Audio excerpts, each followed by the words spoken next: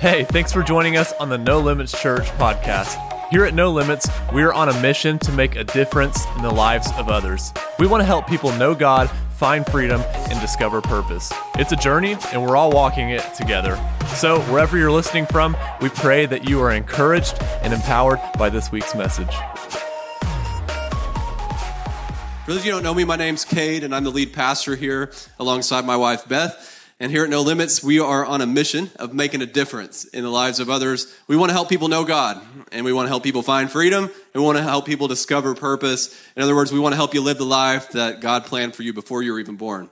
But get this, it's a journey, and you can't do it alone, and that's why we meet every Sunday, to encourage each other along this journey and help each other along this journey. And the goal we're reaching for is actually found in our core scripture, Ephesians 3:20, which says, y'all could probably say this for me, "Oh, glory to God, because He's able, through His mighty power working within us, to accomplish infinitely more than we might ask or think."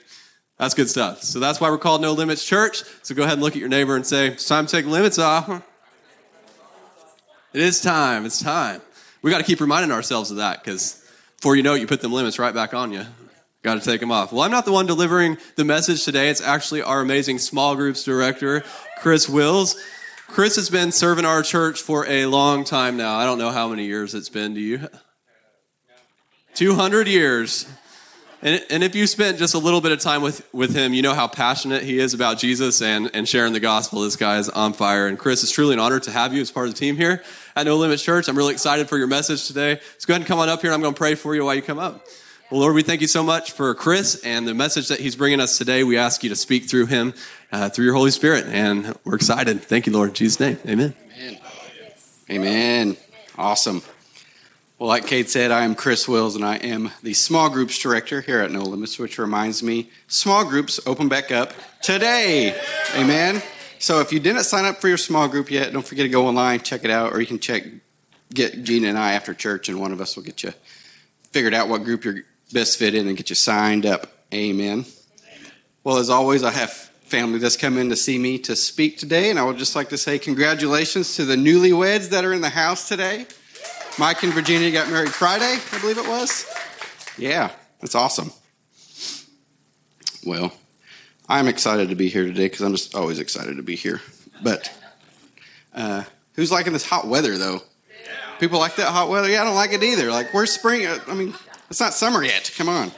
But anyway, at least it's nice. The rain has kind of stopped. But I needed to tell you real quick, too. If you're part of the hospitality team, my wife is the hospitality director, and she has a handout for you. So if you could just please see her after church, she has something for you. So I am excited to kick off the summer series today. This is always a fun series because you just get to pick what you want to talk about. And but as I prayed on what to speak about, I kept coming back to one thing, and that was Christianity and American history. And to be honest, it's been super exhausting because usually when I put together a message, my source of reference is the Bible, the infallible Word of God. You don't have to double check anything. You got it. Thank you. How's this? This on? Oh man, there we go. So yeah, with the Word of God, you don't have to double check anything. You don't have to make sure what it says is right, because we know it is the infallible Word of God. So when you have to double check everything that you're looking up and verify with different resources, it just wears you out. But I did that for you. But go ahead and relook at everything I tell you, because that's just good to do. So this is something I have been interested in because I feel like God's been putting it on my heart. And I would like to show you what I've found alongside God's Word. Because, again, I'm by far not like a history expert. I just feel like God put that on my heart, and I have been researching it. And it's important that we look alongside of God's Word, because God's Word is love, and it is peace. And that is something that we could really use right now in America. So do I have any history buffs in here, though? People like history? Yeah, a lot of people love history. Well, whether you are or not, I really do hope you enjoy learning about our history, because here's the deal. We are at a unique time in history. We are at a unique time in our American history. And I believe that each and every one of us has been called here for such a time as this. Amen? So I've been listening to people like Lance Wallnau and Mario Murillo and a few other prophets of God. And these people, their beliefs line up with our church, and their core values line up with ours here at No Limits. And these people have been saying like the same thing, that it is time for the ecclesia or the church to wake up and bring Christ back to American culture. Because multiple prophets have received the same word, that it would be the first time that we would ever actually not just celebrate Passover, but we would actually experience Passover. And we actually did that when we were quarantined. And then it wouldn't just be the first time that we would celebrate Pentecost, but we would actually experience Pentecost, which I believe we did last Sunday. And there's just this new refreshing outpouring of the Holy Spirit that is empowering us, because I believe God is starting to mobilize his army. Amen? So he is telling us it's time to wake up and step into his plans, because we need to step into his plans not only for us individually, but as a nation as well. And so that's why I believe he's telling us to go back to our roots. Look at our roots as a nation, because the Christian community has a tendency to fight for souls and our nation as a whole. And don't misunderstand me, because fighting for souls is why we do what we do. But by focusing only on the individual, it causes us to miss a bigger part of the picture, and therefore we lose the ability to reach even more people. And in this process, we step out of popular culture, we step out of government, and we lose our nation. And then in turn, the souls we are fighting for are lost because they are drowned out by the world. So now, focusing on individuals is important, because that's how we create disciples. But let's look at the Great Commission, actually, because that's where we are told to create disciples. It says, "Go therefore and make disciples of all nations, baptizing them in the name of the Father and of the Son and the Holy Spirit, teaching them to observe all things that I have commanded you, and lo, I am with you always, even to the ends of the age." Amen. And then in Psalms 2, it says, "Ask of me, and I will give you the nations for your inheritance, and to the ends of the earth for your possession." And this was the Father God speaking to Jesus. Jesus' inheritance is the nations. Amen. So why is history important in fighting for our nation? Because we were once, I considered a Christian nation, and we still are, in the sense that we were founded on Christian principles, but in our actions as a whole, I'm not sure if we still are, just because we need to ask ourselves what the founding fathers and what God would say about our current laws on issues such as like abortion and marriage and just other moral issues that we no longer have a say in. Because this stuff is nothing new in world history, and actually it's not even new in American history. These same problems rose up in early America, and that's why I think it's so important to know where we came from. Because I kind of always had the thought of, the founding fathers were Christian, and so obviously they would have put some of their Christian fundamentals in our government. That's why we have, "In God we trust" on our money. That's why we take an oath and put our hand on the Bible. But I always felt like, for the most part, that government was kind of meant to be separated and independent from religion, which I know we all probably had our different ideals and we think differently, but that's just kind of what I thought was supposed to happen. So with this mindset, if we want to get involved in government, then we're fighting like a new fight. We're trying to bring our Christianity and put it into the government, and it's just a different angle from what you can fight when you know the truth.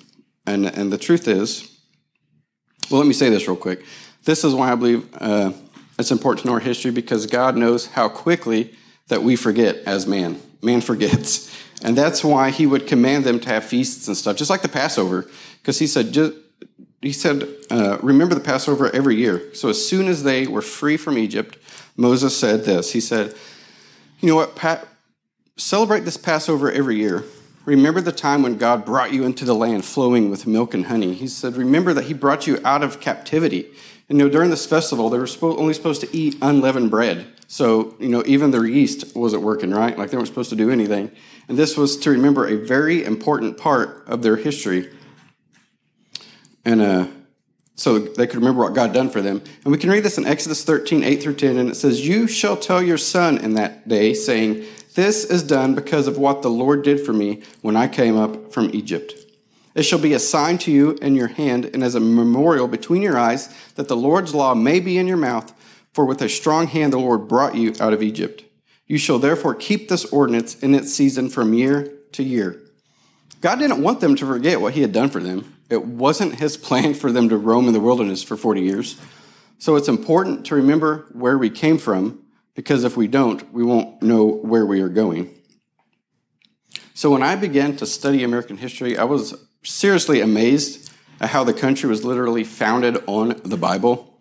It's actually astonishing how far we've strayed from our roots as a nation, because most of everything I learned, there's a father and son duo named David and Tim Barton, and they have spent like their life researching American history. And even though I trust their research, I have separately researched most like everything they have taught. Again, is really exhausting. But I have yet to find anything that they were wrong about, or that they even tried to portray in a false light. Like everything they said was true. And they'll give you the truth on the bad parts of American history. They are, it's a very powerful people. I think their website is called wallbuilders.org. So if you need more information on that type of stuff, it's a really good resource. Because it has only been within like the last 50 years or so that we have been told to compartmentalize our faith, right? We are trained to believe that the church stays over here, but needs to stay out of government, education, business, entertainment, and media, when in fact, that's not what all we used to believe as a nation, and that's not what the Bible teaches. For the Bible teaches us in Psalms, it says, "The earth is the Lord, and all its fullness, the world and those who dwell therein." Everything belongs to God. Amen? In fact, Teddy Roosevelt once said, "The teachings of the Bible are so interwoven and entwined with our whole civic and social life that it would be literally impossible for us to figure ourselves what life would be if these teachings were removed." He said America would not be America if we removed the Bible from America. We used to believe this. In fact, that God and his word belonged in every part of society, not just the church. And that's what researchers David and Tim Barton actually found out. They found out that evidence shows that the founding fathers believed this, and that they tried to draft it into all of our historical documents to protect it. And in the principles of the Declaration of Independence are directly from the Bible. You know, it talks about how all men are created equal and have God-given unalienable rights, right?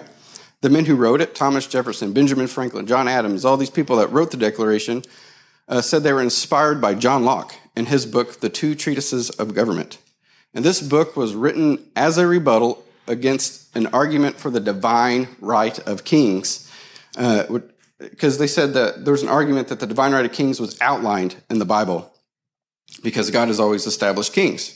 Well, if you read the Bible, that's not really true, right? Saul was the first king, and he was appointed only because the Israelites wouldn't quit asking for a king, right? God wanted to be the king of Israel. He wanted to just set people up as like judges. And Samuel the prophet even told me, he said, "That's a horrible idea. You don't want a king." He said, "They're going to take your daughters, they're going to make them work in the palace, they're going to take your sons, and they're going to turn them into armies, they're going to work your fields, and by the way, they're going to take your fields." And the people said, "We don't care. We want a king." So God said, "Okay, I'll give you a king." And that's where that came from. So that's really a poor argument. So this book was written by John Locke, and it was not only inspired, what inspired the Declaration, but it's what they used to write the Declaration. There are over 1,500 references to the Bible in this book, and it shows the application of the Bible in government. It shows how God did not initiate the divine right of kings, but instead gave responsibility to man to rule over himself, his family, and to set up what we would basically consider a democratic republic like we have now. That's why our system is the way it is. And it's interesting how heavily influenced that these men were by the Bible, yet they didn't attempt to establish a theocracy, because that is the main argument given today. And a theocracy is just where priests kind of rule in the name of God over your nation. But they didn't try to do that. And these guys were heavily rooted in the Bible, so that's a poor argument. But that's what they try to use today when you try to bring Christianity into government. And so here's the background on how we have formed the republic. And it was when the first settlers came to America. At this point in time in history, monarchs ruled the world. That was just the system of government. That's how it worked. And most of them were actually fleeing religious persecution as they came here. And then it was John Robbins, who was a pastor of the Pilgrims, and he told the Pilgrims that America should not have different classes of people. There shouldn't be royalty. There shouldn't be peasants. We're not going to have different classes here. It's going to be different. And this was unheard of at the time. And he said there shouldn't be a queen. There shouldn't be a queen. In fact, we should elect people from commoners just out from amongst the people. And honestly, this is something we've even forgotten because we elect lifelong politicians. They're no longer commoners. Their whole job is, how do I get elected? That's all they've done. So they're not commoners anymore. But then John Robbins taught from the book of Exodus 18:21, and he said, "Moreover, you shall select from the people able men, such as fear God, men of truth, hating covetousness, and place such over them to be rulers of thousands, rulers of hundreds, rulers of 50s, and rulers of 10s." Amen. We should still teach this today, because this was Moses' father-in-law telling Moses how to govern his people. But notice how the only qualifier he says to choose leaders is, are they men of integrity? Are they men who love God? Because these are way more important than experience or education. So our form of government isn't secular, it's biblical. And there is a book called The Origins of American Constitutionalism. And this book goes over the finding of multiple professors who got together just to figure out what influenced our founding fathers.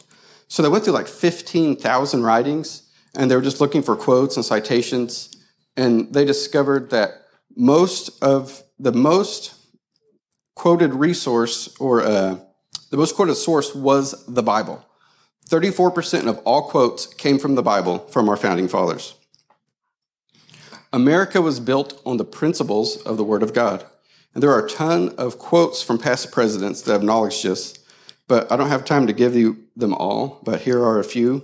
Reagan said, "If we ever forget we are one nation under God, then we'll be a nation gone under." FDR said, "We cannot read history of the rise and development as a nation without reckoning with the place the Bible has occupied in shaping the advances of the Republic. Where we have been the truest and most consistent is obeying its precepts.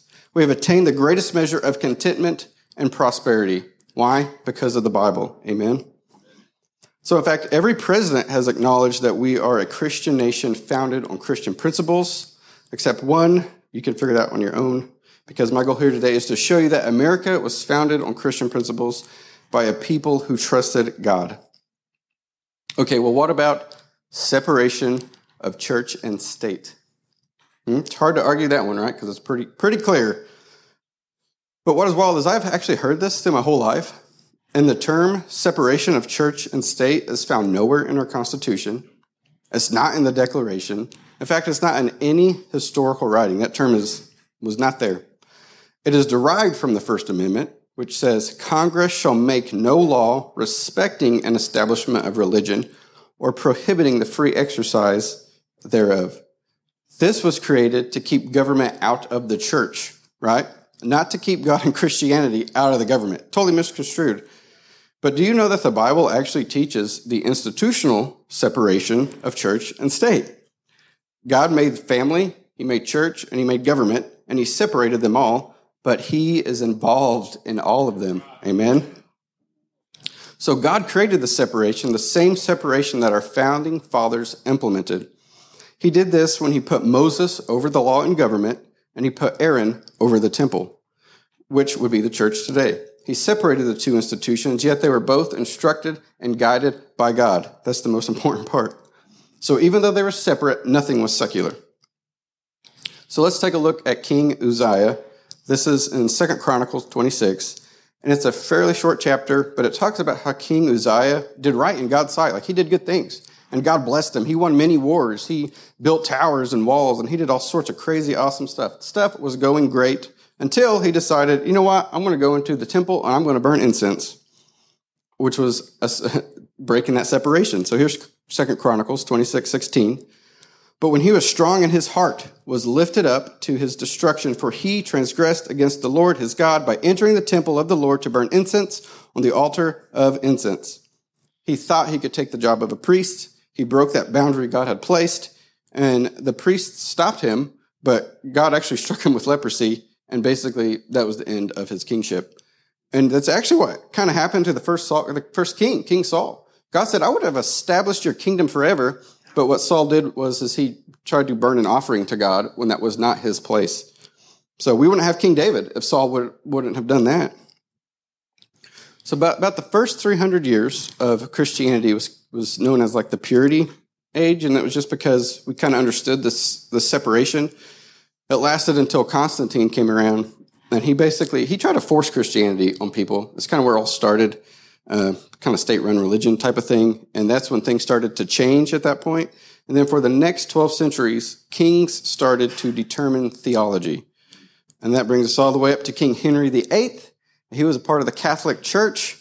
And he got to where the point, he was mad at his wife because she wouldn't give him a son. And we all know, it's kind of ironic, isn't it? Because the man's responsible for the sex of a baby. Anyway, so he gets mad. He goes to the Pope, and he's like, hey, I want a divorce. And the Pope's like, we don't do divorce. Sorry, you can't get one.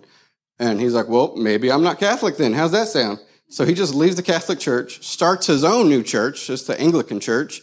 And the only difference, it's basically Catholicism, except, they grant divorce. So, but he got used to this, and he started changing other things. So this is when it became popular for like a king to change religion. So he started changing other things, and it got to the point to where like you couldn't even mention the name of Jesus in public unless you had permission from the king in England, or you'd be thrown in jail. That's just where it finally rolled down to as kings started to change state-run religions. And so when the settlers of America came here, they're like, well, we have to reestablish the separation, the institutions of church and government, because that is ridiculous. So the government cannot tell the church or the people what to do, but each is still guided by God, right? Just separate. Yet the First Amendment that we just read is the amendment that they used for basis of removing public prayer from school. So now, if you still aren't convinced that this was the founders' intentions, let me ask you a question.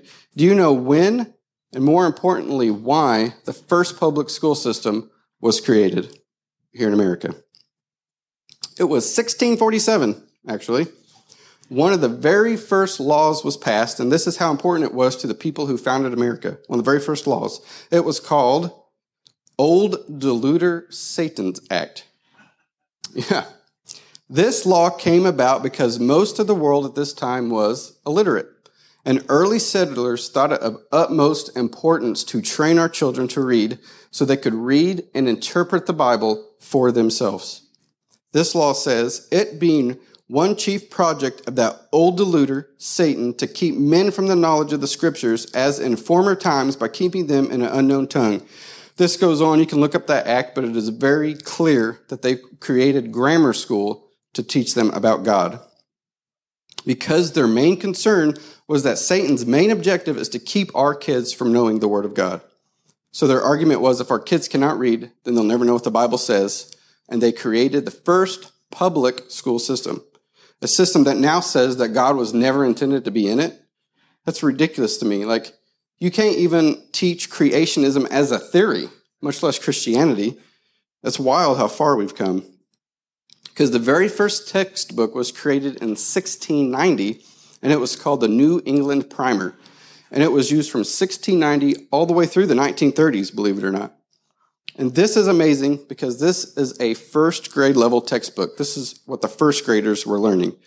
So the first thing you learned was the alphabet, and you learned how letters sounded. But the very next thing was an alphabet. You had pictures of descriptions to describe those letters. So if you can see this image, I don't know if you can read that or not, but it says letter A, in Adam's fall we sinned all. Letter B, heavens to find the Bible mind. Letter C, Christ crucified, for sinners died. This is what they were teaching first graders, the very first thing they taught them. And after this, there was a third alphabet that had like alphabetic lessons for youth. And all it was Bible verses.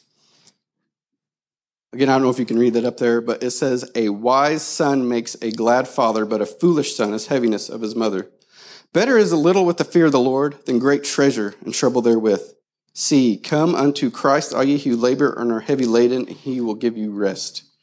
So the only reason we sent our kids to school was so they could understand and learn the Bible. That is amazing.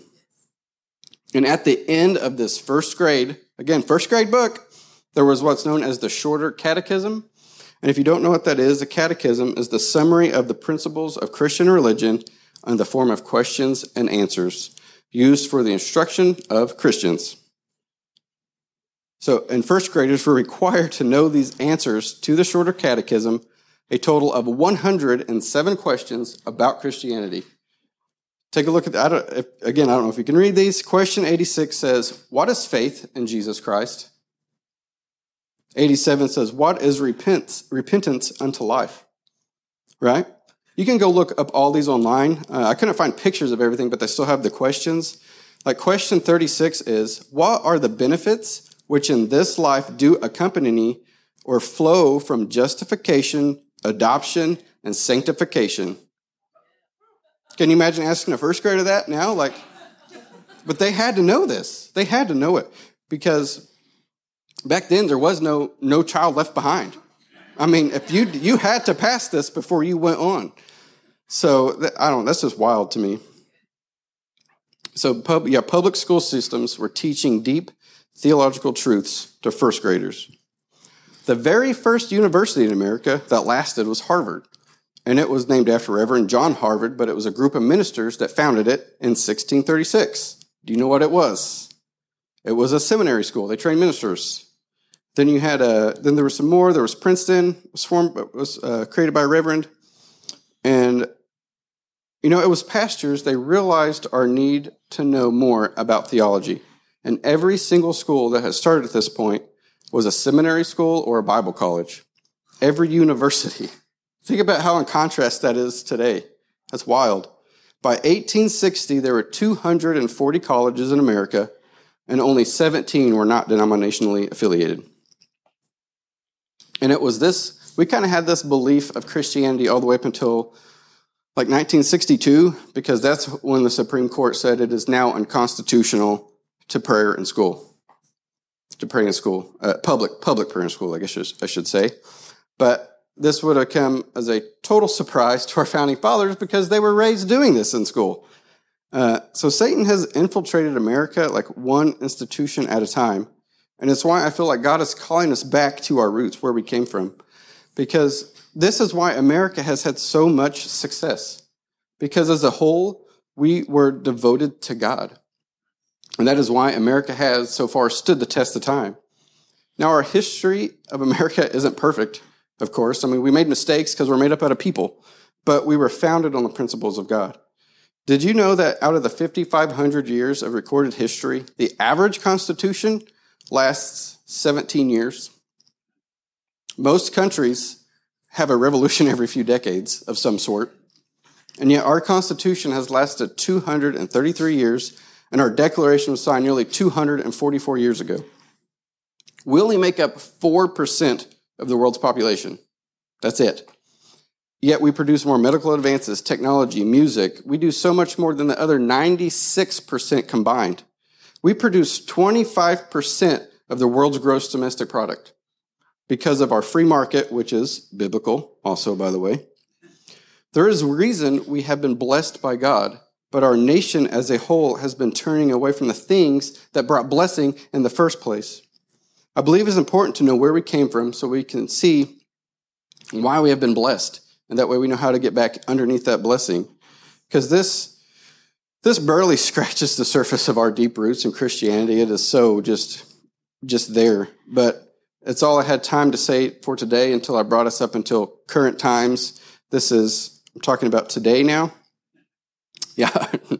Yeah, and obviously I skipped a whole lot of periods of time there, right? It's impossible to talk about all that. But we just got done talking about the founding of America, and we all know that freedom is a core belief of our country.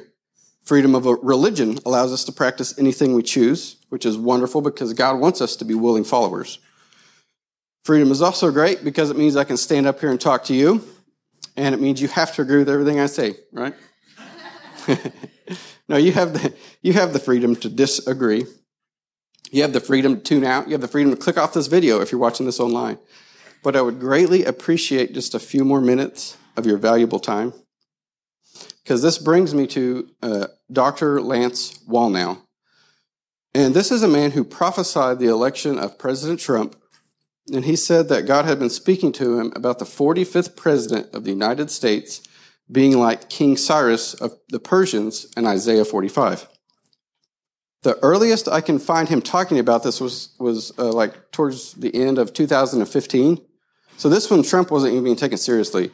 This man got this word from God. And he wrote a book about this right before the election, right when they said Trump is not going to get elected. There's no way he can be elected. He wrote a book talking about how Trump was God's chaos candidate. So that's the only reason I think that we should listen to what he says, because his prophecies have shown to have come true. And so I think it's wise of us to pay attention to what he has said, because everyone thought he was nuts. The media portrayed him as a loon because, he's not going to be president, much less Cyrus, King Cyrus. Like, that's a crazy thing to say. But because I don't know about you, but I can remember when he became the Republican nominee, and I just thought, wow, we have so many Christian politicians that we could have chose. But I remember when Pastor Kate was talking about a few weeks back about how God's people who are listening to the Holy Spirit are going to be filled with like this new love for our president. That's not condoning like everything he says and does. It's being in love, loving the person who is guiding our country, okay? But I believe God is showing us the purpose of Trump's presidency, because I thought the only way we could get our country back on track was voting in these Christian politicians. Like, I thought that's how we were going to do it. Vote in these what we could consider godly men. But now I do truly believe that Trump has a vital part to play in America. So now if you're saying, I don't believe it, God can never use Trump. I know there's people out there that think that, but just remember that God even used Pharaoh to display his mighty power, okay? So even if you have that viewpoint, I encourage you, please just hang in with me. Because this is what Isaiah 45 says. It says, "Thus says the Lord to his anointed, to Cyrus, whose right hand I have held, to subdue nations before him and loose the armor of kings, to open before him the double doors so that the gates will not be shut." This was prophesied 210 years before King Cyrus, okay? So King Cyrus comes, he conquers Babylon, and at this time the Israelites were still in Babylonian captivity. But God had spoke that King Cyrus would free them.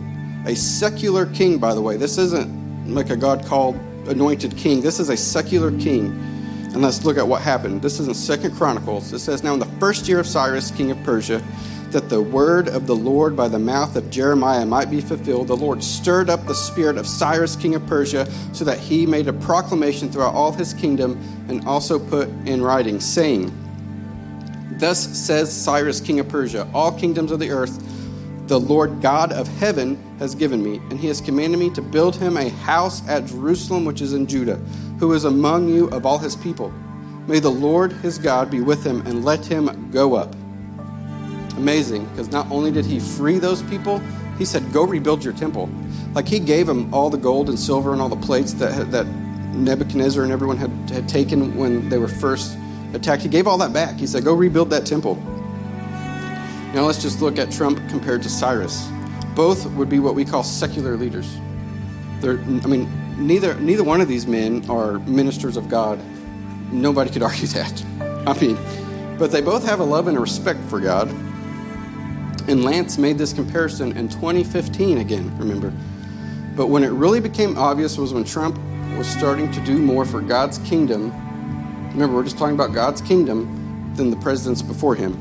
He declared an end to the attack on Judeo-Christian values. Mind you that if there was a Christian president in there and they said that, they would have been attacked like crazy, way more than he was, because he's a secular guy saying this. And then he was the only president who would name Jerusalem as the capital of Israel and ordered that the planning of the relocation of the U.S. Embassy.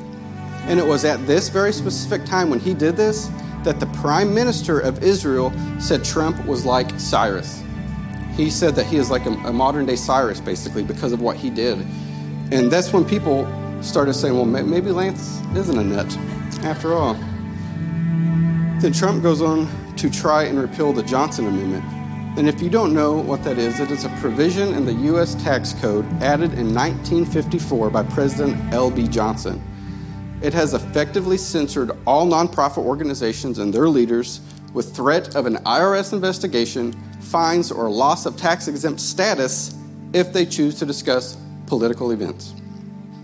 It has silenced the church to speak on politics.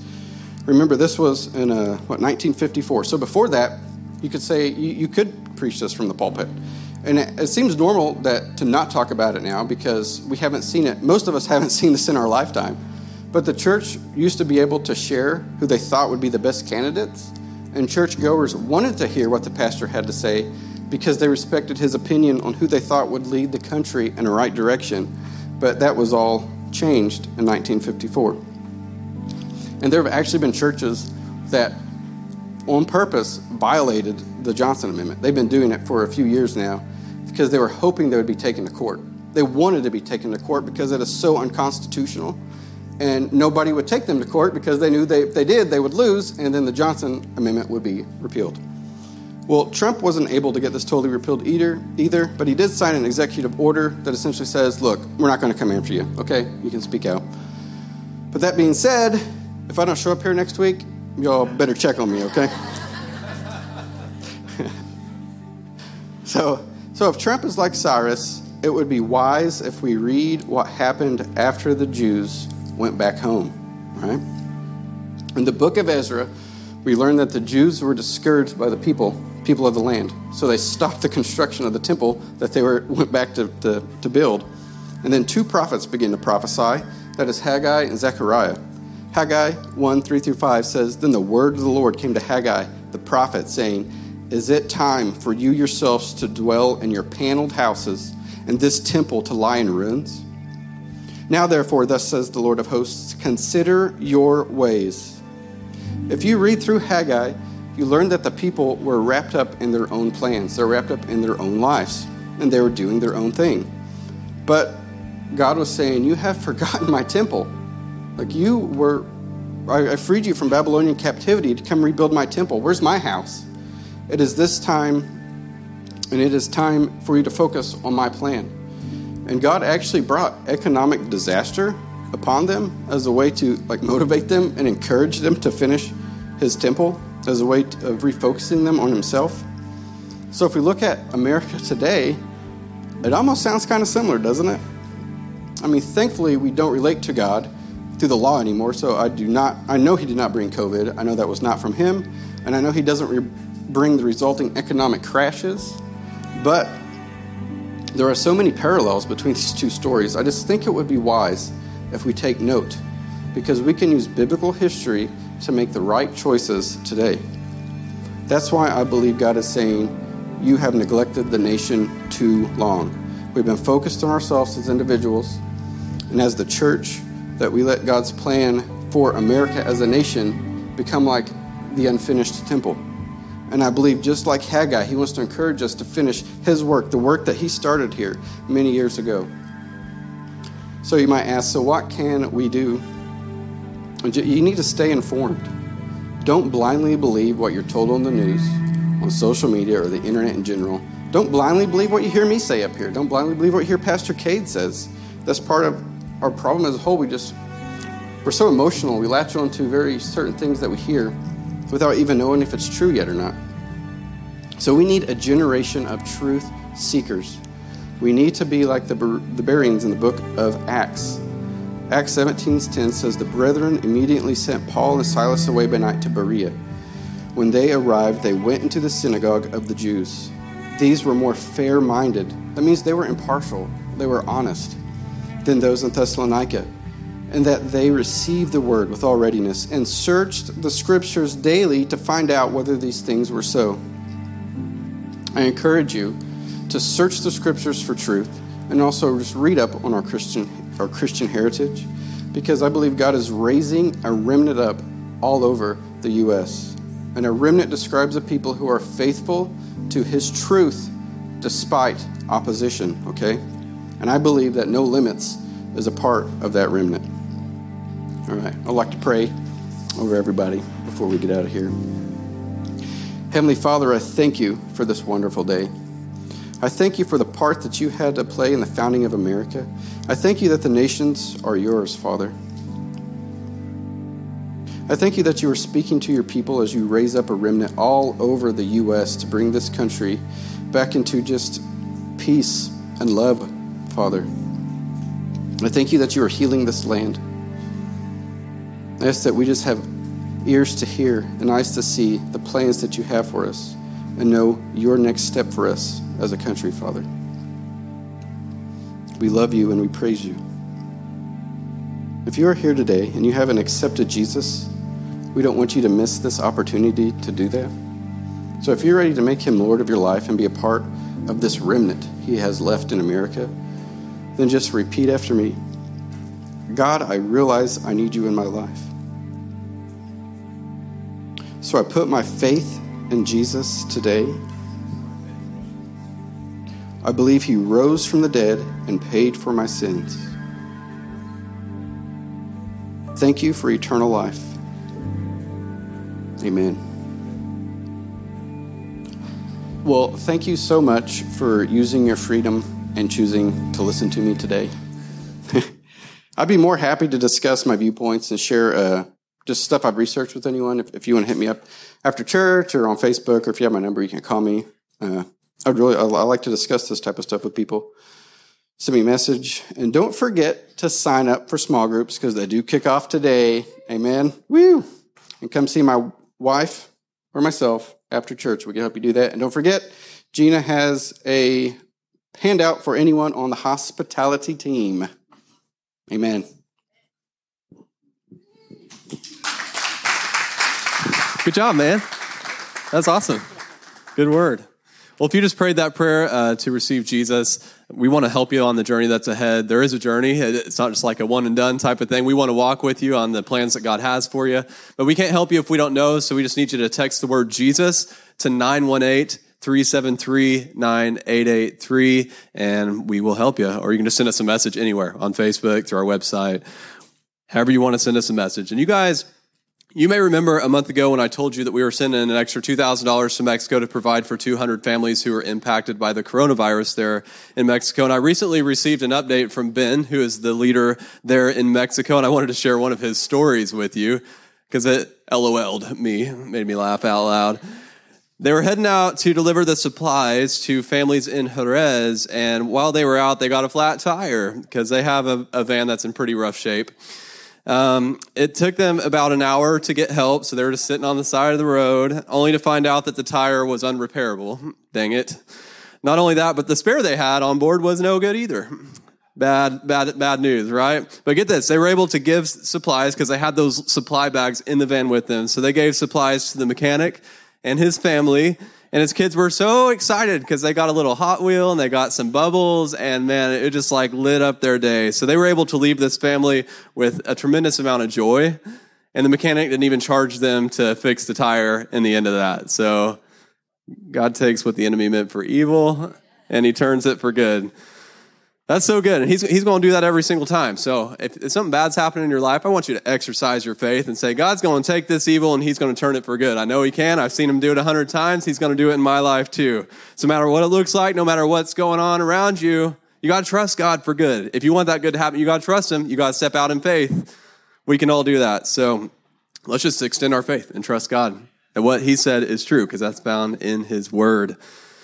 Now, we're all a part of what happens in Mexico through our giving. Did you know that? Every single person in this room. So your generosity is what makes it all possible. If you want to give today, you can do that on our website. NoLimits.FYI is where you head, tap the giving button. Or if you're here, you want to give the old-fashioned way with a cash or a check, just raise your hand.